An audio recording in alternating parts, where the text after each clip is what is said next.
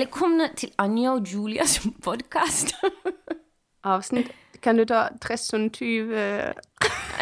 Jag vet inte, nu blev det tyska och drottningen. Men det skulle ju vara... Skärp dig. Ja, det var det du sa innan. För helvete, Anja. Vad fan säger du? Lock nu din röv. Det tycker jag är roligast. Lås din röv. Ja. Lås din röv. Nej, vi säger hej och välkomna till avsnitt 115 av Anna och Julias podcast. Ja, vi konstaterade just att det går väldigt långsamt framåt nu i antal eller numreringen på programmen. Men det är ju för att det är varannan vecka. Men den som väntar på något gott väntar aldrig för länge. Nej. Du, Anja, såg du Mellon igår? Det har varit så drama kring den här Melodifestivalen. Jag har aldrig varit så frånvarande sen innan jag fick barn faktiskt vad det gäller Mellon. Jag hade nästan ingen koll på att det började nu. Eftersom jag har haft premiärveckor och sådär. Så jag såg den inte för jag spelade igår. Däremot jag vet att Anna Bok har blivit diskvalificerad. Det är det enda jag vet. Ja. Och att min familj inte tittar för de tyckte det var så sjukt dåligt. Ja, förlåt. Ja, men nej, men jag kom också in väldigt sent för att jag gjorde mina ögonfransar till den här rollen, för jag är också premiärvecka. Men det var en grej som var så in i helvete jävla bajsbra. Vad var det? Det var Stina Ekblad. Jag trodde det var Viktor och Samir. Ja, hon reciterade Viktor och Samir. Jaså? Med sin Dramatenröst. Oj då. Det var så bra så att jag tänkte eftersom jag visste att du hade missat det, eftersom jag faktiskt visste att du spelade igår. Så tänkte jag köra en liten recitation här av en annan favorit i vår familj. Eftersom jag jobbar på Dramaten så tänkte jag att jag ska säga Stina. Det är bra. Jag ska bara nu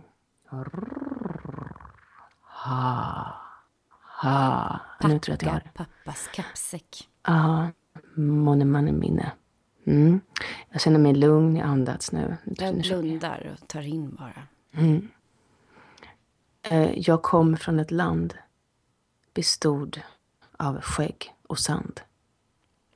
Lämnade min mattaffär. Vikingland. Nu är jag här.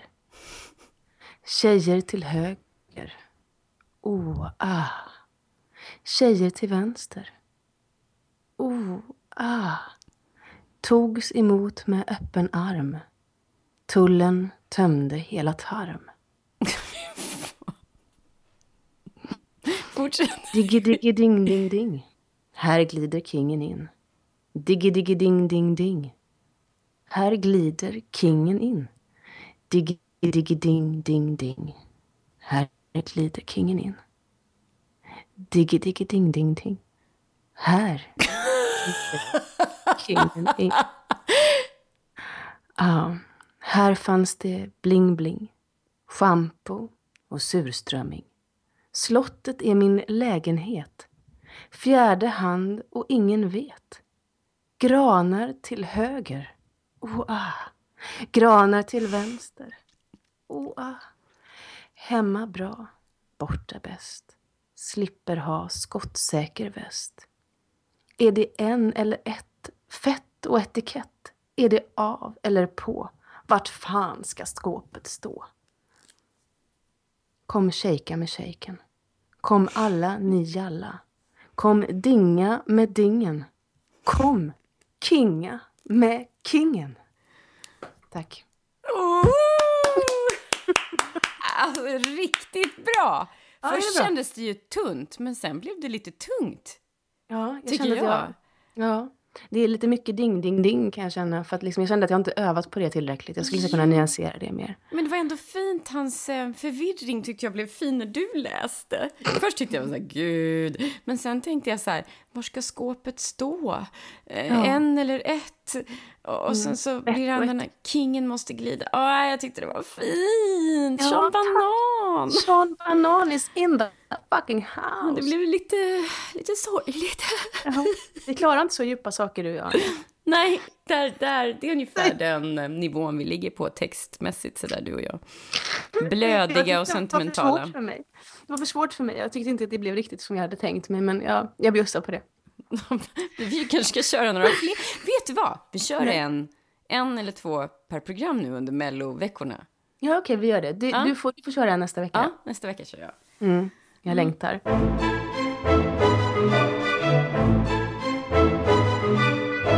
Anja, du har haft premiärvecka. Man har inte sett röken av dig när jag pratat med dig. Jag kan inte prata nu. Jag står bakom scen. Jag ringer dig om 10. Förlåt, jag har ingen mottagning. Hur mår du, Anja? Ja, jag mår, som jag sa till dig precis när vi började så sa så här, Julia, jag kommer aldrig gå och hämta mig. Efter den här. Det här har varit faktiskt en av de tuffaste premiärveckorna någonsin. Kanske också för att jag börjar bli äldre, jag vet inte. Men vi har också haft...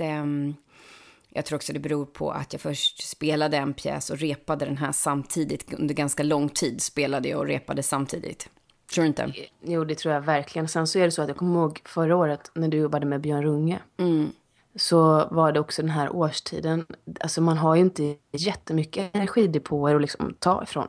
Nej, man har inte det. Man är rätt slut. Och dels då får man ingen sol när man är utanför teatern. Men man är också väldigt instängd. Som min son sa, jag vill aldrig bli skådis. Jag vill inte vara inne i den där svarta lådan.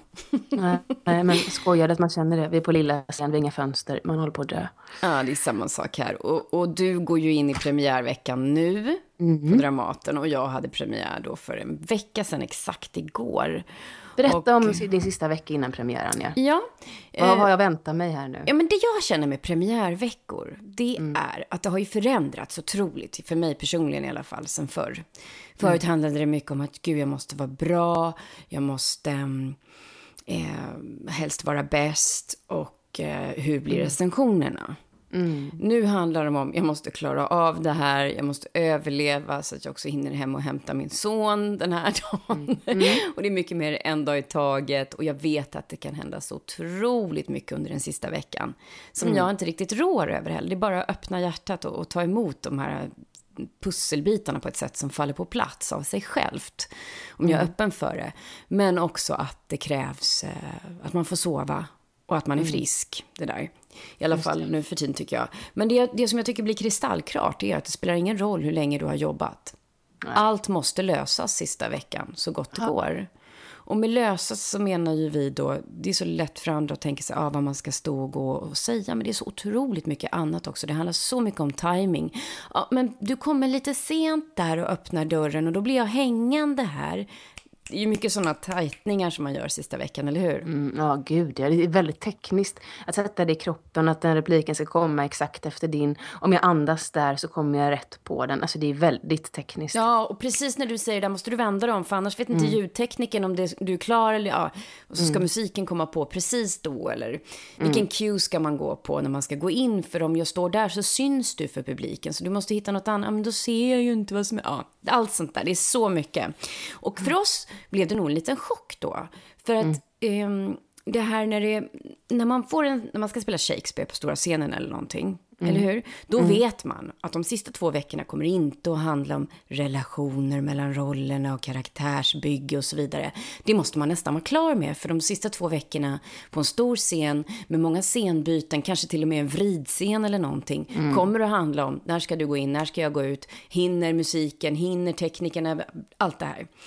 Så vi fick nog en liten chock, för vi trodde inte att det skulle vara så för oss, men det är så mycket rekvisita och så mycket luckor i golvet och dörrar och springer dörrar och smällar och mat som ska fram. Och... Du, jag tänkte just fråga dig, har ni inte mat? För det hade ju vi åt ju konstant när jag jobbade med Maria Blom. Ja, vi åt också mat hela tiden. Ja, jag har bullar och andra dricker en massa öl och det är pasta som ska ätas och yoghurt som ska käkas. Står rätt i, vad lustigt. Det var ju då var det råttinvasion på lilla. Jaså, ja just det, då har du berättat om, ja.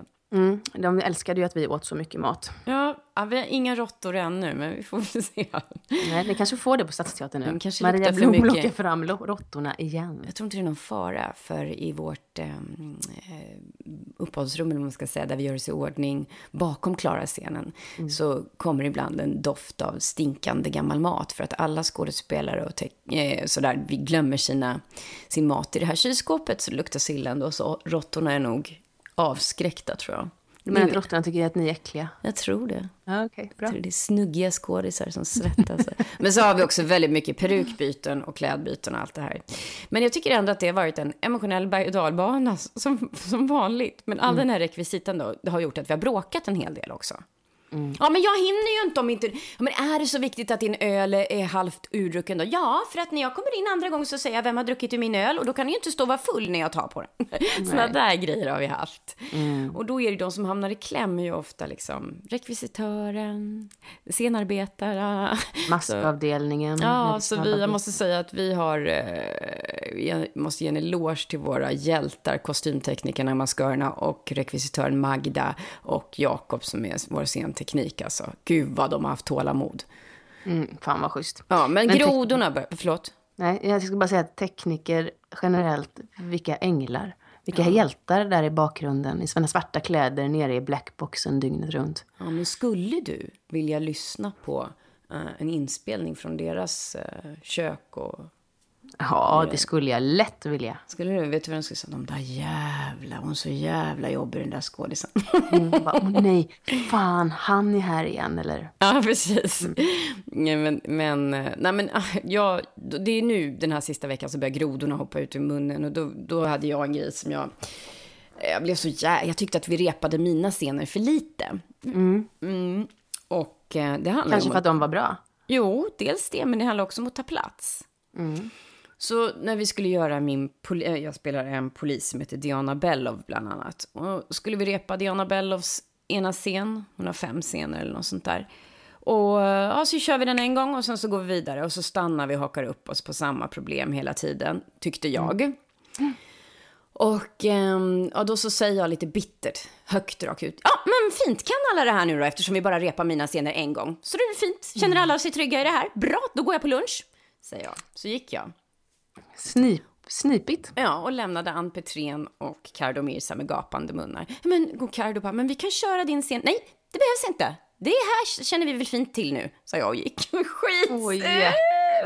Och så kändes det bra i några minuter som det brukar göra när man har varit bitter och satt dit någon på ett passive aggressive sätt. Men när jag kom upp till Matsson så tänkte jag, nej fan Anja, det där var inte okej. Du får tycka att du har rätt, men då måste du vara mogen nog och säga nej, nu stoppar vi. Jag vill repa den här scenen en gång till eller 2 gånger till. Och ta plats som en mogen människa. Så att nu får jag be om ursäkt för min omogenhet. Så då gjorde jag det när Ann och Cardo kom, att jag kramade om Ann och Cardo sa att förlåt, fan det där var skitbarnsligt. Ja, men du kanske har rätt. Nej, men det var barnsligt gjort av mig. Jag ber om ursäkt för det. Och då var det ju så skönt. Ja, och sen du är är så det mogen, Anja. Ja, visst fan, det. Nej, men det var modigt gjort. Det är ganska jobbigt att be om ursäkt för sin barnslighet eller sina impulser. Ja, framförallt när man också tycker att de andra har en massa fel och gör fel. Ja, det är det. Men det är min del. Jag ska ta hand om min del, inte någon annans. Men sen så står man plötsligt där och ser det premiär. Det är en tunnel. En känslomässig tunnel som man inte kan backa ut ur.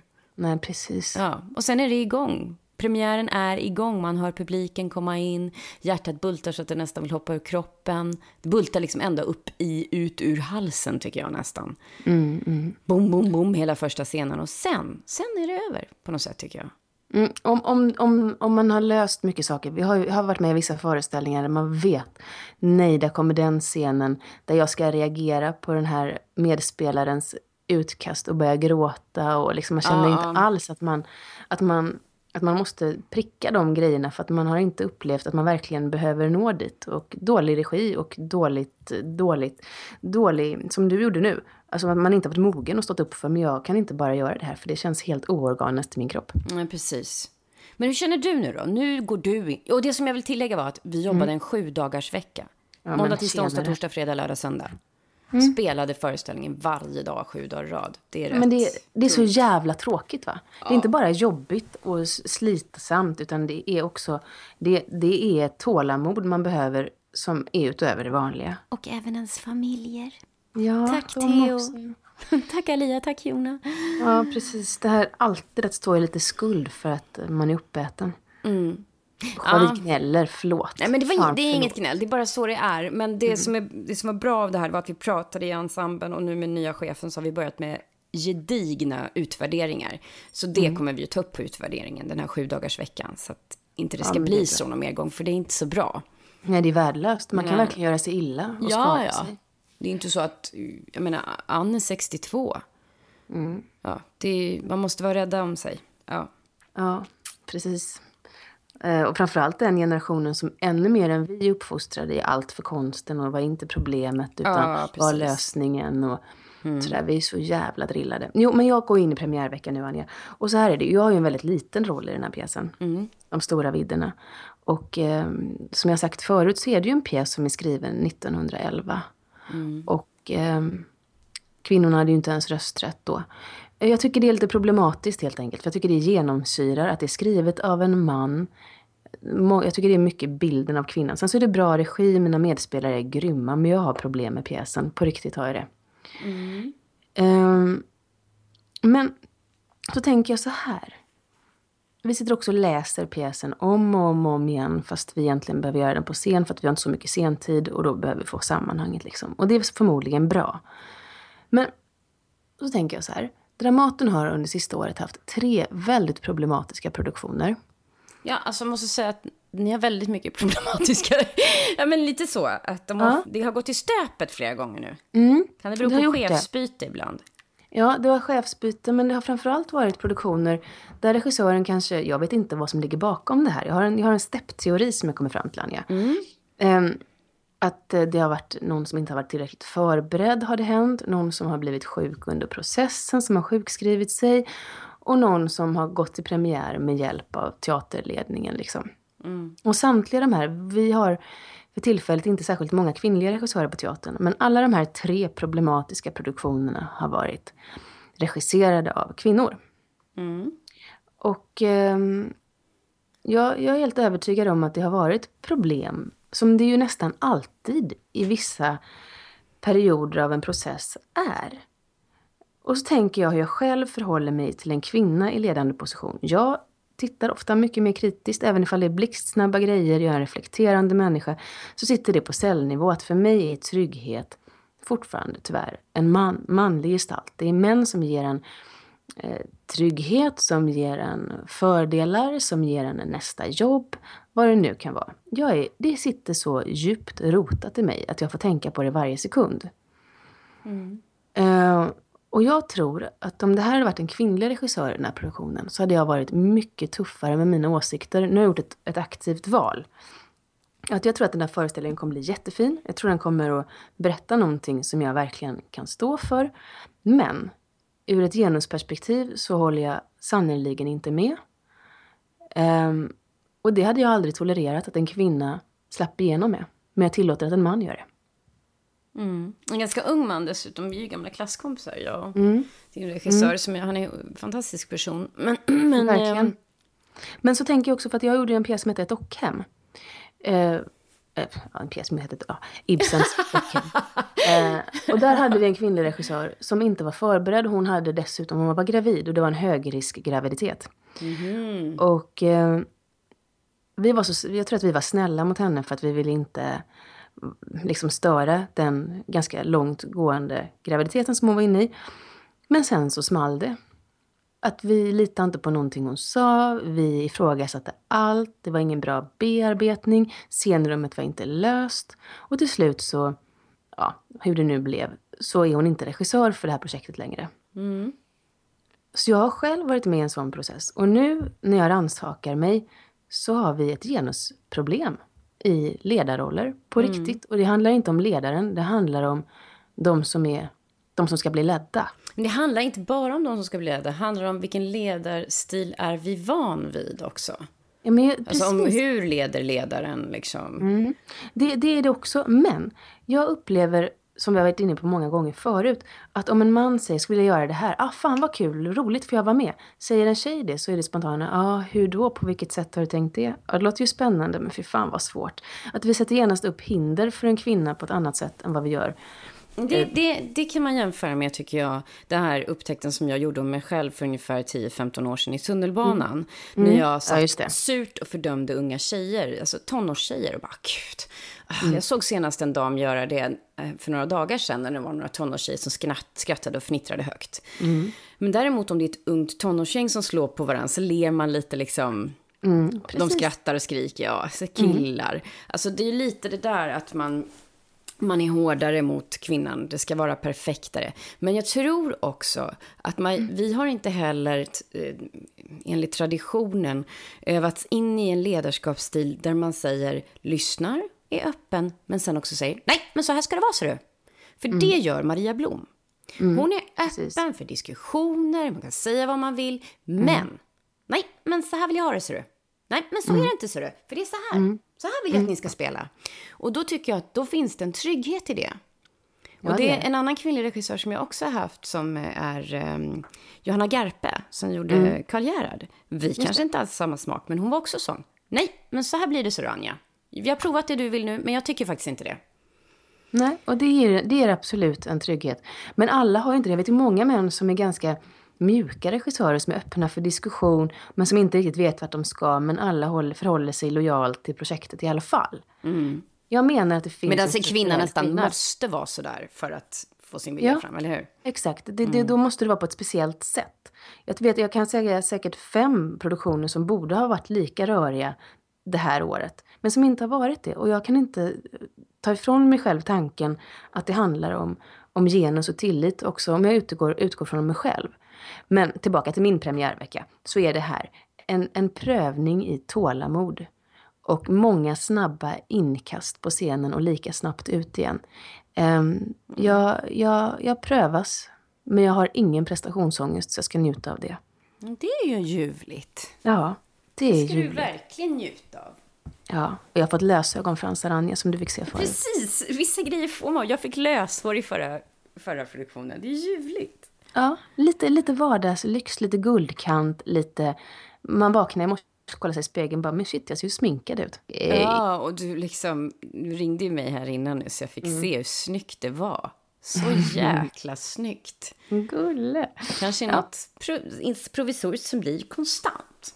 Kanske. Jag lägger det på ytan helt enkelt. Så att alla som vill komma och se mig i de stora vidderna, jag jobbar bara på att vara snygg. Det är min aktion hela pjäsen igenom. Hör ni det? Det går ut för... Sean Banan och lösfrallor. Ja, precis.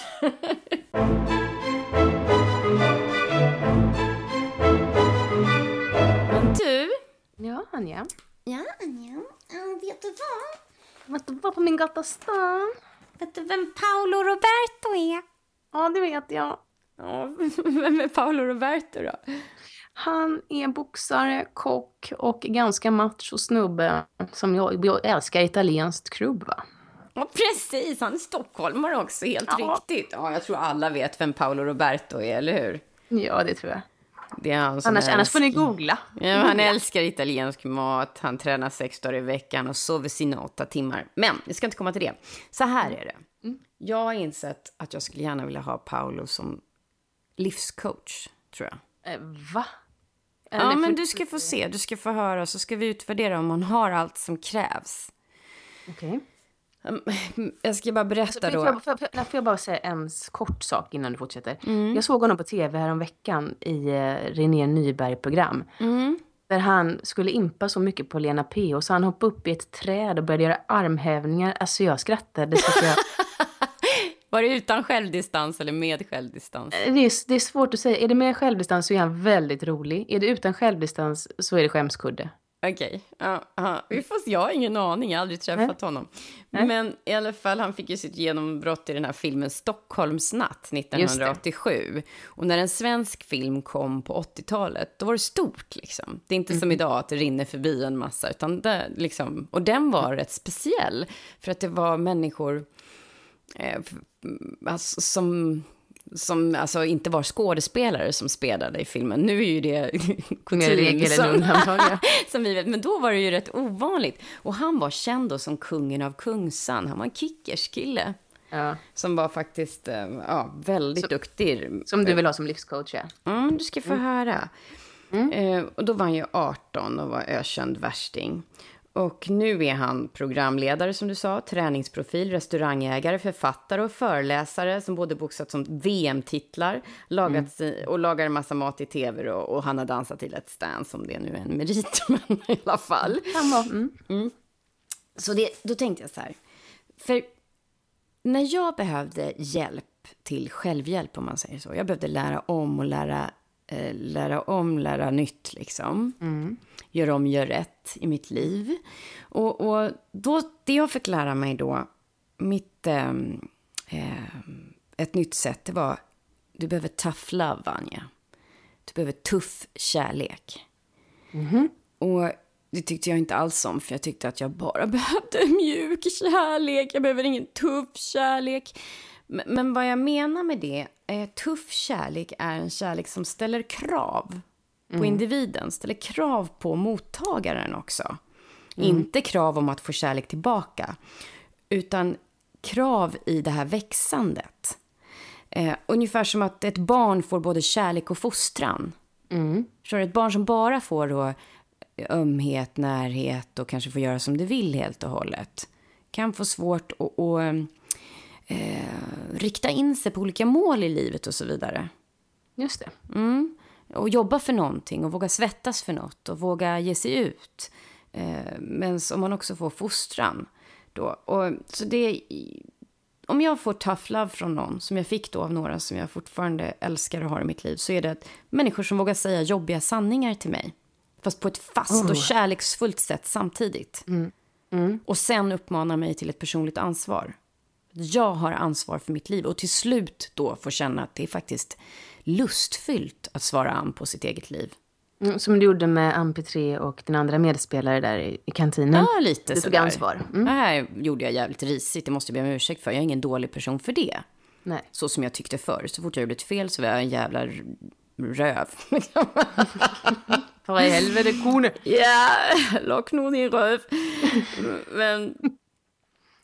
och så måste det då också vara parat med varm, kärleksfull, tillitsfull närvaro och guidning.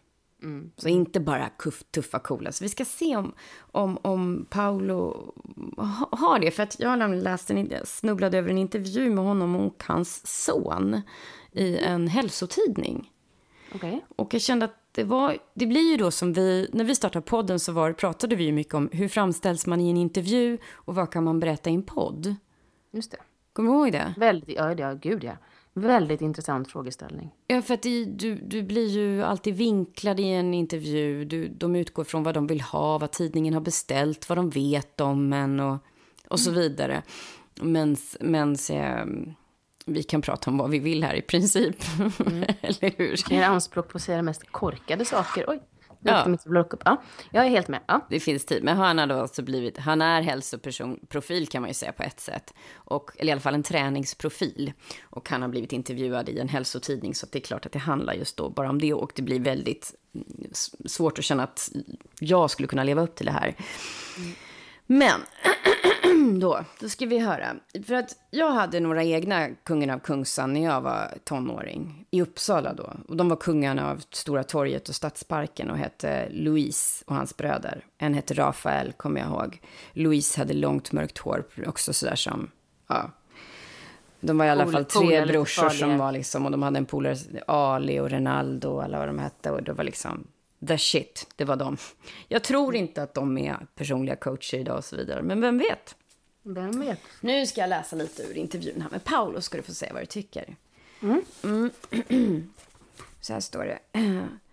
Han är fortfarande lika vältränad som när han var ung. Paolo tränar 6 dagar i veckan, lagar ren italiensk mat med olivolja från den egna olivlunden i Neapel och lägger sig senast klockan 10. Men något hälsofreak ser han sig inte som. Vad tycker du? Alltså, det låter ju kul, men det låter ju som att... Ja, jag ska ha tiden att träna och göra allt det där och kunna lägga mig 10. Det har redan spruckit för mig liksom. Han lever ju sitt yrke, så då är det ju mycket lättare att göra allt det här. Han definierar sig i alla fall inte som hälsomänniska, utan som att han har en hälsosam livsstil. Ja, okej. Och han säger att han gärna äter en bakelse och han är allergisk mot när det går överstyr och blir sektvarning på något, som att bara käka raw food och bara ge ungarna morötter. Han säger att det skapar motsatt effekt. Det kan jag hålla med om. Det kan du väl hålla med om? Då tycker jag att det är bra.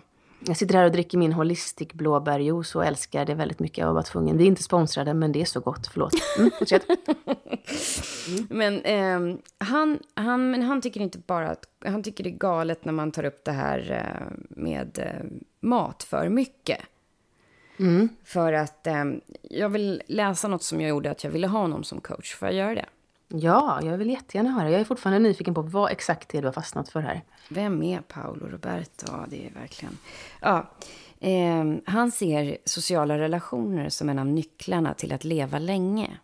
Och det är ju bevisat, de här blå zonerna så har ju folk väldigt starka familjeband. Man har ett socialt sammanhang, man fortsätter jobba efter pensionen och så vidare. Man har en mening med livet och man har ett socialt skyddsnät som står nära en.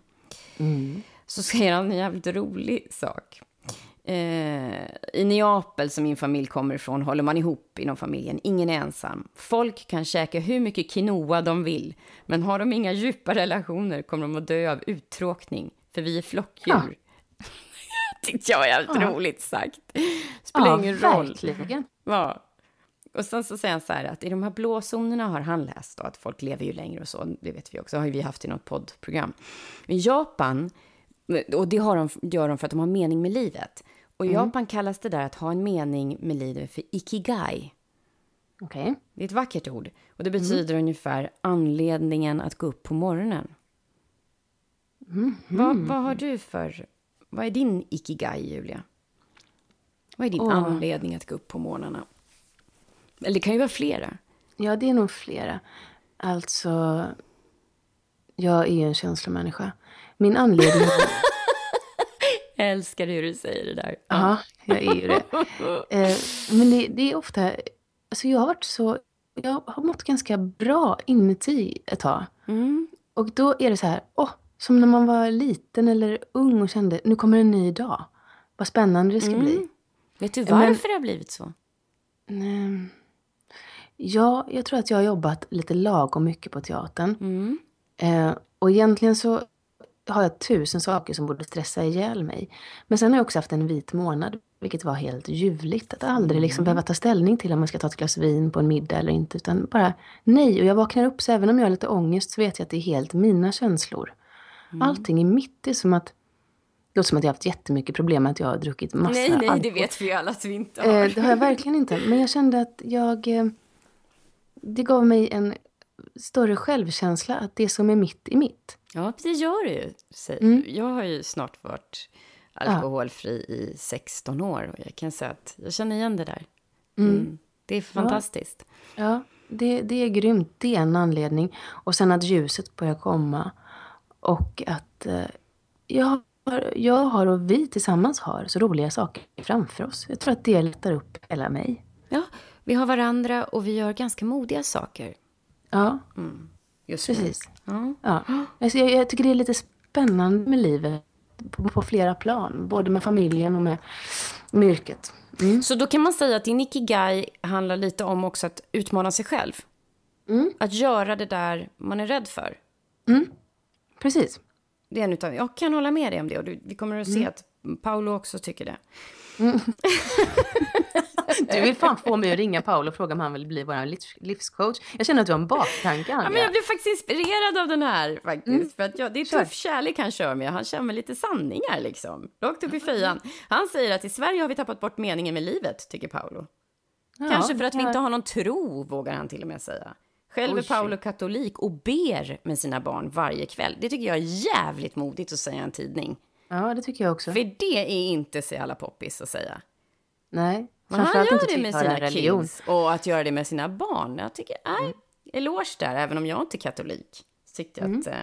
Och han säger att han tror det därför att vi är ett av de mest sekulära länderna. Och det är också positivt ju, tycker jag. Det säger inte Paolo, men jag tycker det. Men det är ingen slump då att Sverige är Europas mest bantande land och har flest shoppingcenter per capita. Filar man på ytan, säger Paolo, så blir det jävligt tomt i bröstet på folk. Ja. Ja. Ja, han kör verkligen tufft. Det är bra. Det är viktigt att fylla på inombords och lära sina barn vad som är viktigt i livet. Vad är viktigt för dig då, frågar de Paolo. Passion, säger han. Om jag jobbar vill jag göra det med passion. Om jag lagar mat eller brottas med ungarna vill jag göra det med passion. Om jag har sex vill jag... Nej, jag skojar bara. Det säger han inte. Där det kom in, ja. Och Julia, är passion viktigt för dig?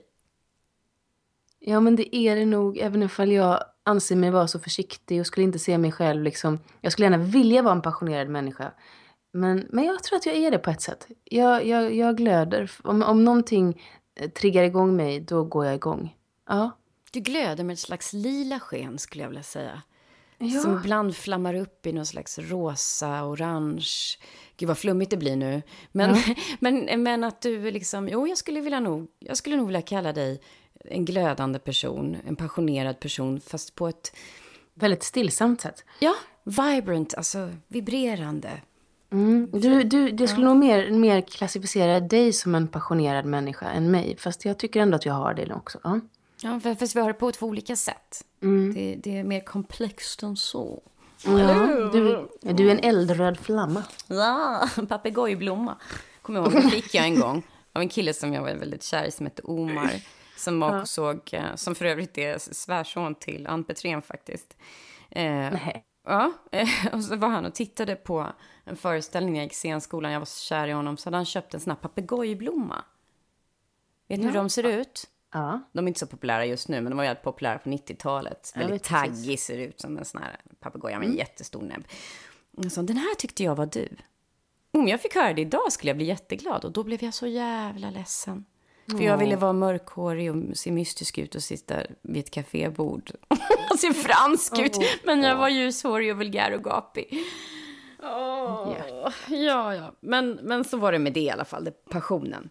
Så, men då Paolo får frågan, vi ska inte vara rädda för pasta. Är du rädd för pasta? Nej, inte det minsta. Nej, inte jag heller, men jag tycker inte om pasta. Det har aldrig varit min favorit. Jag får ont i magen. Det spelar ingen roll vad det är för sås eller grejer till. Min mage blir kaputt alltså av pasta. Men du fixar ju inte riktigt gluten, så det är väl inte så konstigt. Nej, men precis. Så här säger Paolo.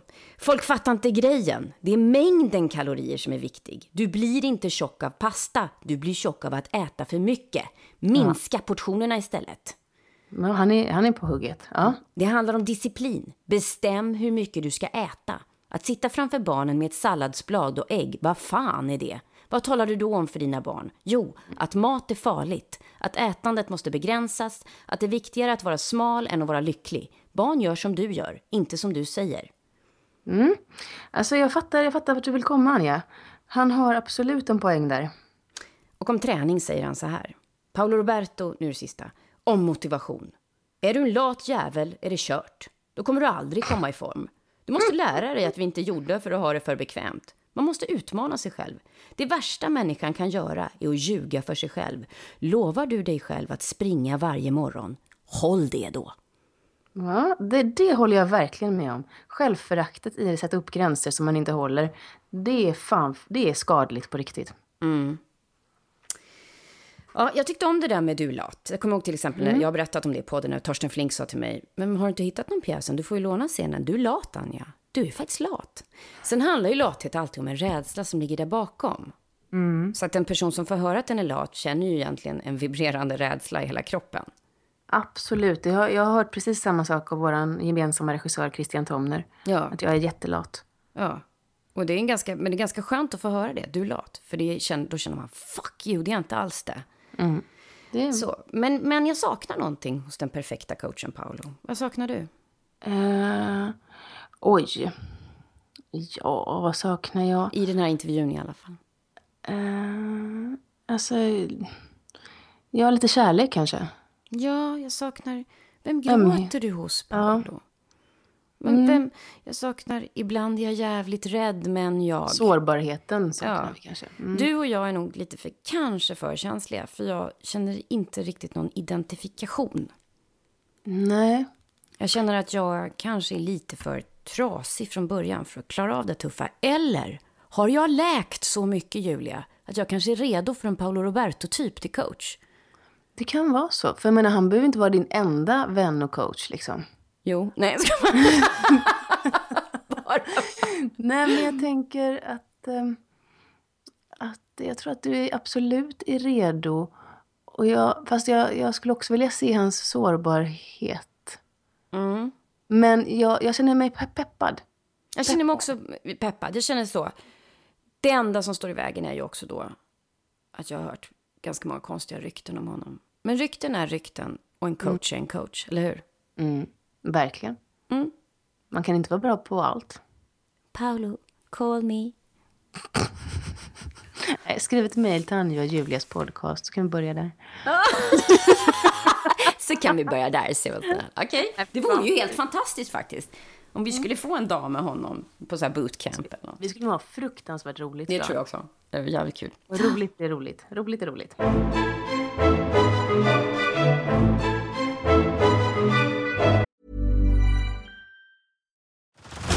Head over to Hulu this March, where our new shows and movies will keep you streaming all month long. Catch the award-winning movie Poor Things, starring Emma Stone, Mark Ruffalo, and Willem Dafoe. Check out the new documentary, Freaknik, The Wildest Party Never Told, about the iconic Atlanta street party. And don't miss FX's Shogun, a reimagining of the epic tale, starring Anna Sawai. So, what are you waiting for? Go stream something new on Hulu. Jag har haft en ganska dramatisk vecka. Vi pratar om veckan som ska komma, men jag skulle prata om veckan som har varit. Men du sa ju att du har mått väldigt bra. Det har jag också. Men den har varit kaosig. Men jag har mått bra ändå, vilket är fantastiskt. Vi har ju fått vi hyr en lokal, så vi ska ut med massa pengar. Och jag köpte en ljudstudio som kom i måndags när jag var i Ulricehamn och Stoffe var i Malmö och filma. Och så ringer de. Hallå, vi står utanför, vi kommer med bilen, det är 800 kilo. Har du en truck som du kan bära? Oj! Och han bara, nej men det går ju inte. Så de kom hit några dagar senare med en lastbil som de hade så här krok på. Så de kunde lyfta upp godset och sätta ner utanför dörren. Och jag kan ju inte lyfta just nu, och framförallt är jag ju aldrig hemma. Så att Stoffe fick snällt och vackert ta hand om min studio och bygga. Och så betalade jag fakturor och så har han fyllt år.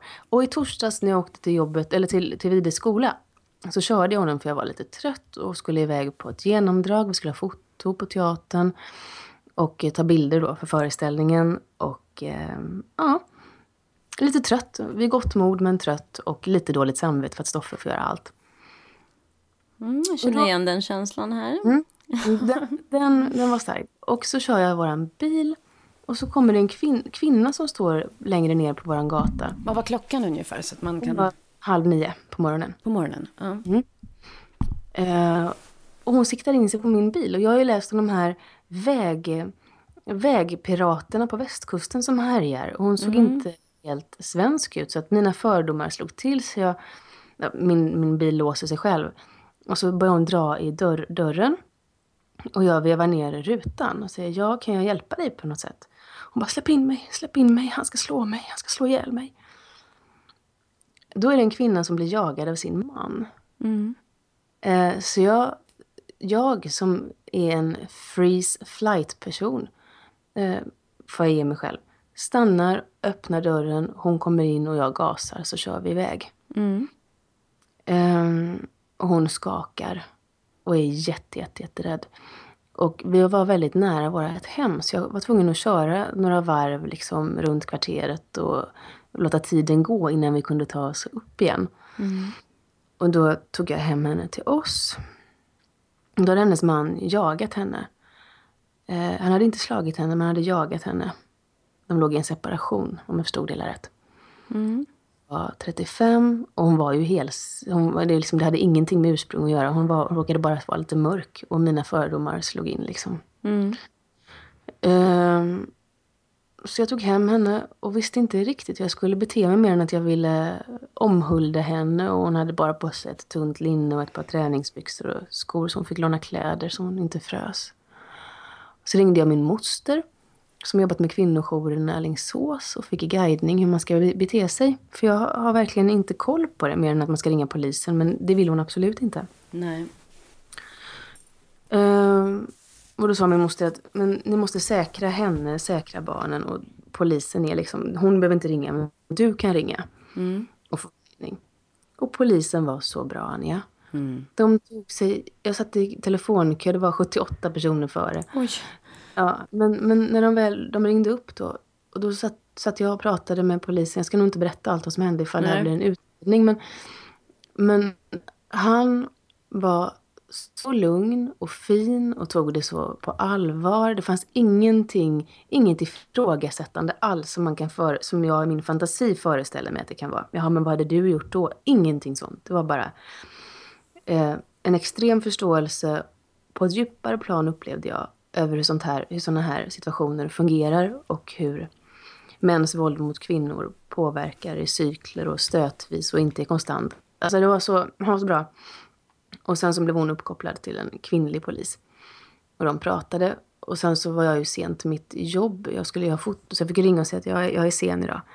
Men så kom Stoffe hem och tog över och hjälpte till här hemma med henne. Och jag gick till jobbet. Och när jag kom dit så började jag storgråta. Mm. Jag började storgråta för att... Men det var, jag förstår jag. För att det var... Alltså för en annan människa kanske det bara är att liksom släppa in. Och det är inget konstigt, men för mig så har jag ju mina ryggmärgsinstinkter som jag gick emot. Jag tror att många hade följt ryggmärgsinstinkten och inte släppt in henne. Tror du? Ja, det tror jag. Man hade trott att hur tänker hon, nu väntar hennes man bakom hörnet så ska de hoppa in och råna mig eller något sånt där. Ja, men det var ju min första tanke också. Men jag kände hennes rädsla i min kropp, i varje cell. Ja, det var ingen skådespeleri där. Nej, det var, alltså, och det som slog mig då var ju att den där rädslan. Jag vet inte om alla kvinnor har den. Men jag tror att man identifierar den rädslan för ett fysiskt övertag blixtsnabbt som kvinna. Blixtsnabbt alltså. Ja, det var som Katarina Larsson, min kollega, sa när jag kom till teatern och berättade här. Hon sa att jag föreställer mig ibland, för att förklara rädslan man som kvinna har, konstant, även ifall den inte är synlig hela tiden, så förklarar den som, för de männen som var i ensemblen, tänker att vi kvinnor går på gatan och byter ut alla män mot hundar. Alltså de flesta hundar är ju snälla och gosiga och trevliga. Och när man minst anar det så kan det börja en lynchmobb. Någon som flippar och då är man helt försvarslös. Man har ingenting att sätta emot. Så nyckfullt är det som kvinna att röra sig ute vissa tider i vissa områden. Och det lever vi med jämt. Och det var en sån himla bra beskrivning. För jag har inte riktigt förstått den rädslan. Men jag undrar om tonårspojkar känner den rädslan. Kan hända. För jag frågade min man, känner du igen den här rädslan som jag beskrev? Han fick tänka jättelänge och bara, nej, det kan jag nog inte. Nej. Men förlåt om jag rör mig lite. Jag har så ont i min rygg här. Ja. Det är också ont i ryggen, vi har suttit stilla för mycket. Men den här historien slutade i alla fall väl. Den här kvinnan fick hjälp och det sa min moster också. Hon ringde upp mig sen och sa, finns där för henne om det skulle vara så att hon går tillbaka till sin man och hör av sig om 3 månader och hamnar i samma situation. Skuldbelägg aldrig att hon gick tillbaks. Det är regel. Det finns nästan inga undantag. Nej, och det är en process. Ja, och att vakna upp från liksom detta. Ja. Och hon är hjärntvättad. Och det som jag slogs av när hon satt här och skakade. Att hon kunde nästan inte möta min blick. För hon var så full av skam. Över att hon var i den här situationen. Och att jag förmodar att han har fått henne att tro att hon inte är värd någonting. Om han har gjort dåliga saker som varit 1000 gånger värre. En total hjärntvätt. Det är precis. Jag har ju varit med i den här processen. Jag har ju verkligen blivit hjärntvättad. Och jag minns, jag kröp på golvet i hallen. Och han satt och skrattade åt mig i köket. Och jag kröp och tänkte, jag är i bitar. Jag försöker samla upp mig själv. Men jag kunde inte ens resa mig upp på 2 fötter. För han hade manipulerat mig så stenhårt att tro att friheten inte fanns utanför dörren. Och att jag framförallt inte var värd den friheten.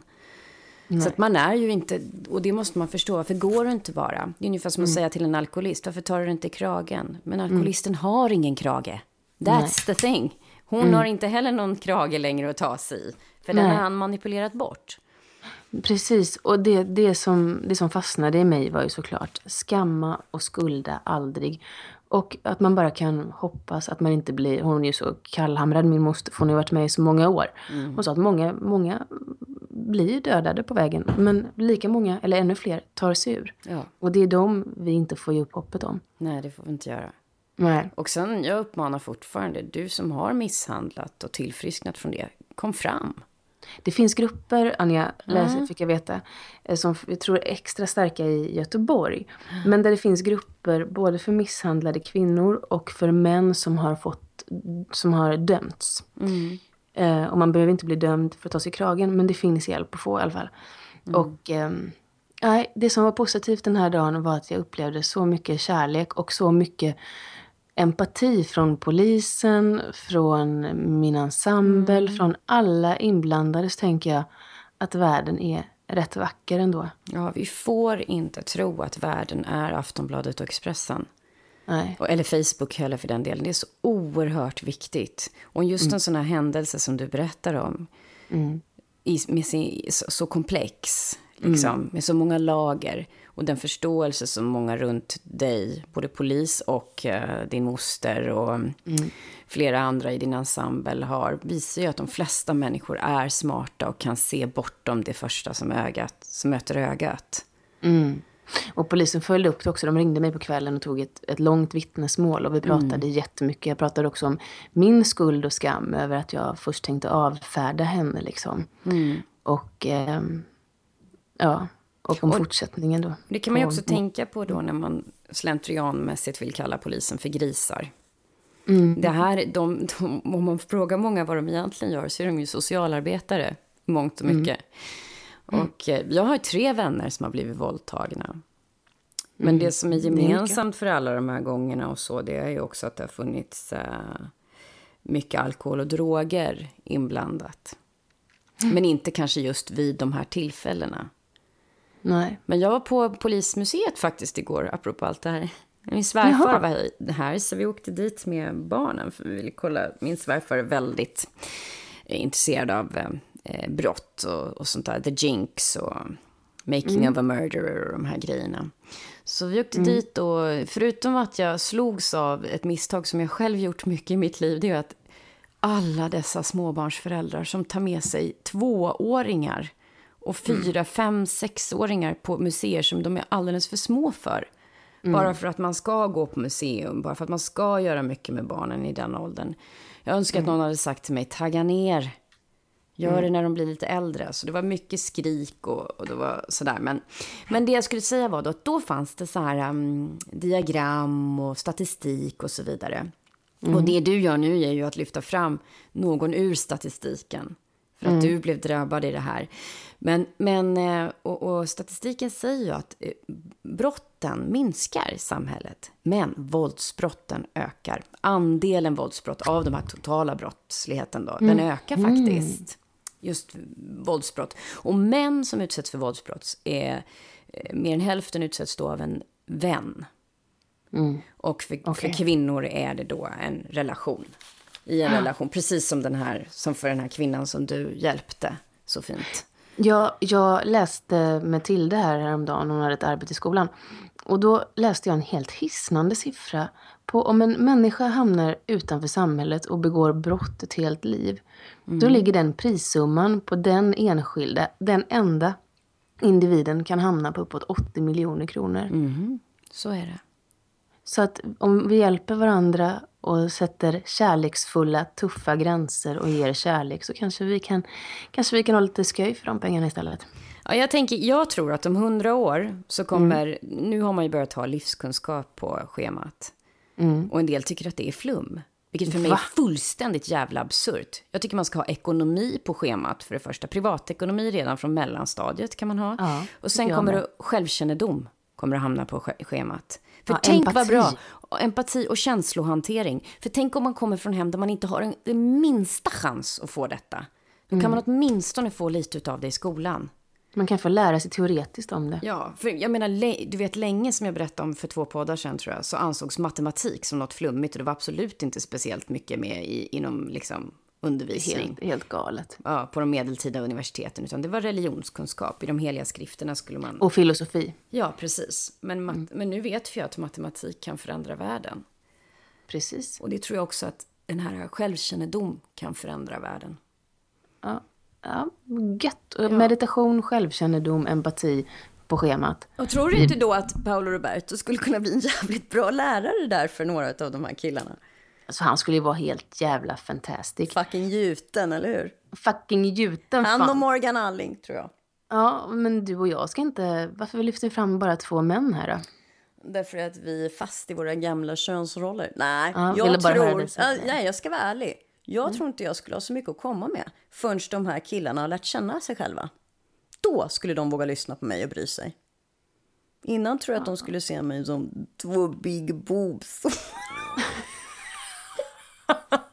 en milf, tror jag. En milf, ja men fan vad gött. Innan de har fejsat sig själva och brutit ihop och kommit igen.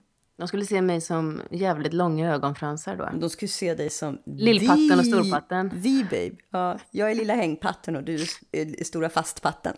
Jag är inte stora fastpatten. De är små. Ja, men jag menar med längden. Lilla med längden på brösten eller på fransarna. Ja, jag menar i så fall är jag långa hängpatten. Det ballade ur. Fan, ditt ämne ballade ur. Ja, jag måste säga att det var en skakande berättelse. Ja, det var skakande. Du har inte berättat det här för mig. Nej, jag har sparat den till podden till dig. Vi lever inte i verkligheten. Vi sparar till podden.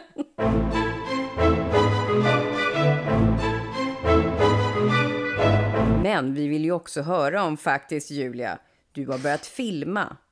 Något roligt. Kan du inte berätta det? Jo, jag har börjat filma med Colin Nutley och Helena Bergström och väldigt många andra. En crime-serie för TV4 som heter Saknad. Och det är så jävla roligt, Anja, att jobba på Colin Nutleys vis. Jag är lite hög på det. Han tar ansvar för historien. Han säger, jag berättar, jag har dramaturgin. Men ert jobb är att fylla era karaktärer. Och så kan man få en scen som inte fanns i manus. Han bara, här får ni förutsättningarna, prata om det här. Och så gav han oss olika ingångar. Så vi visste inte vad de andra skulle säga eller vad de skulle köra på. Alltså, kul! Gud vad roligt, låter som en dröm. Ja, men det var det. Och när kommer det här att premiera? Det vet jag inte, hör du. Kanske till hösten någon gång. Jag vet inte hur stor min roll är heller. För att jag fick massa inspelningsdagar som jag inte kunde vara med för att jag har premiärvecka. Och då är hans för check, så att då kan han säkert lösa det på ett annat sätt. Men det är tråkigt för mig, för jag hade gärna varit med mycket, för jag har väldigt roligt. Tididing. Vi hoppas på SAS 2. Förra avsnittet så gav jag ju en ledtråd till mitt guldiga nya gig som jag har fått. Ja, just det. En kollega nailade det och skrev ett sms till mig. Det var alltså en kollega på Dramaten som nailade det. Det betyder också att de på Dramaten kanske förstår det hemliga språket lite bättre för att det kanske ligger i närhet eller är. Och det är dagens ledtråd.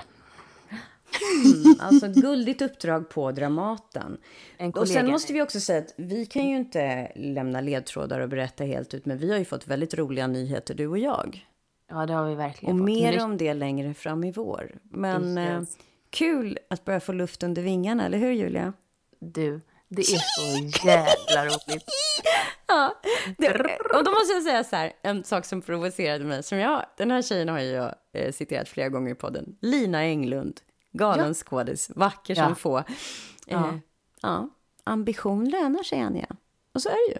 Ambition lönar sig. Det är tuff kärlek och det är jävligt surt att höra. Men det är faktiskt så.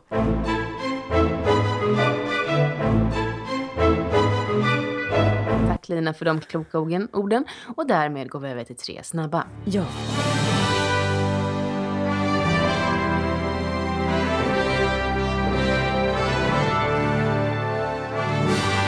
Julia. Du, jag ska fråga dig. Om du var tvungen att vara... Då tog jag fram förra veckans 3 snabba. Förlåt, då kan du börja istället. Ja, men så här. Nu ska jag väva ihop mig snyggt här. Jag läser ju aldrig recensioner, Anja. Men jag råkade läsa en när jag var på och filmade då.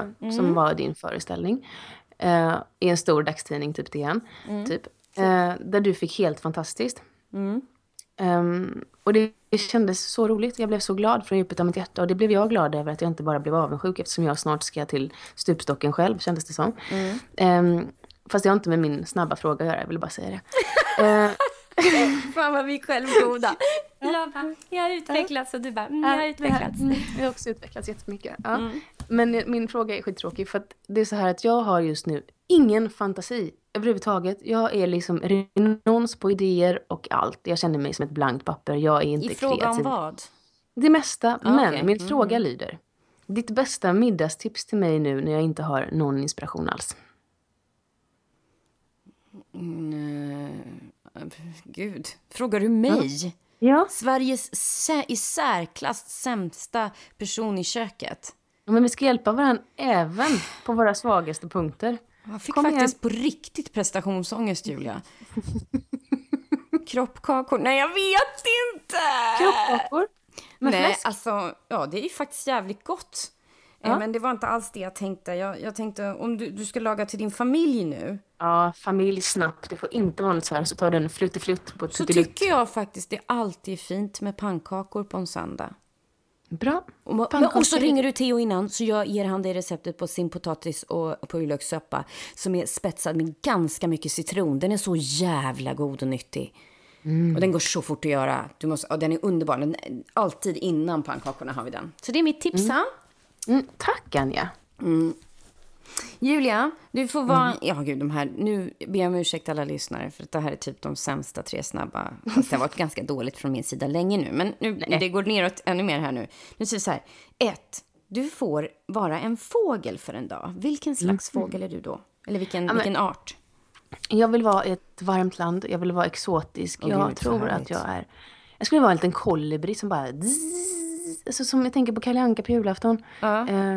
Den lilla tjocka i mitten. Så vill jag åka runt och sjunga vackra sånger för små väsen i djungeln. Det vill jag. Du, Anja, jag har gjort rätt mycket investeringar. Jag känner mig som ett ekonomiskt såll just nu. Har rätt mycket ångest för det. Men mina uträkningar är att det är ingen fara på taket. Egentligen är allting väl. Men jag kan ändå inte släppa taget om min ekonomiska ångest. Ge mig ett tips på att släppa taget. Ja, då säger jag och Paolo, skärp dig. Om du har ett bälte på dig. Det skämtet tittade jag på när jag gick i mellanstadiet. Jag tyckte det var så roligt. Nej, då tycker jag så här. Då lägger du de där siffrorna som du har räknat fram. Lägg dem en lapp i plånboken, en lapp i fickan och en vid spegeln sätter upp och en vid nattduksbordet. Och sen så ber du din högre kraft, om du har någon, om lite fucking tillit. Tilliten kommer tillit till det sunda förnuftet. För det är det du behöver, för dina fantasier skenar ju iväg. Och du litar inte ens på det du har räknat ut. Nej. På fakta. Men här behöver du tillit till fakta. Så att du kan slappna av. Ja, bra. Och sen också lite så här, beröm dig själv lite för att du har guts. Och gör lite investeringar som du har gjort och vågar satsa på saker. Du är modig, det är det du ska fokusera på, inte den här skräcken. Nej. Bra, tack Anja. Okej, Julia, du får vara någonting nu då i vattnet. En delfin, haj eller en val eller någon annan typ av fisk eller sjöstjärna eller snäcka eller ostron kanske du vill vara. Det lät som om du kände dig som ett ostron typ. Ja, du kanske vill vara det.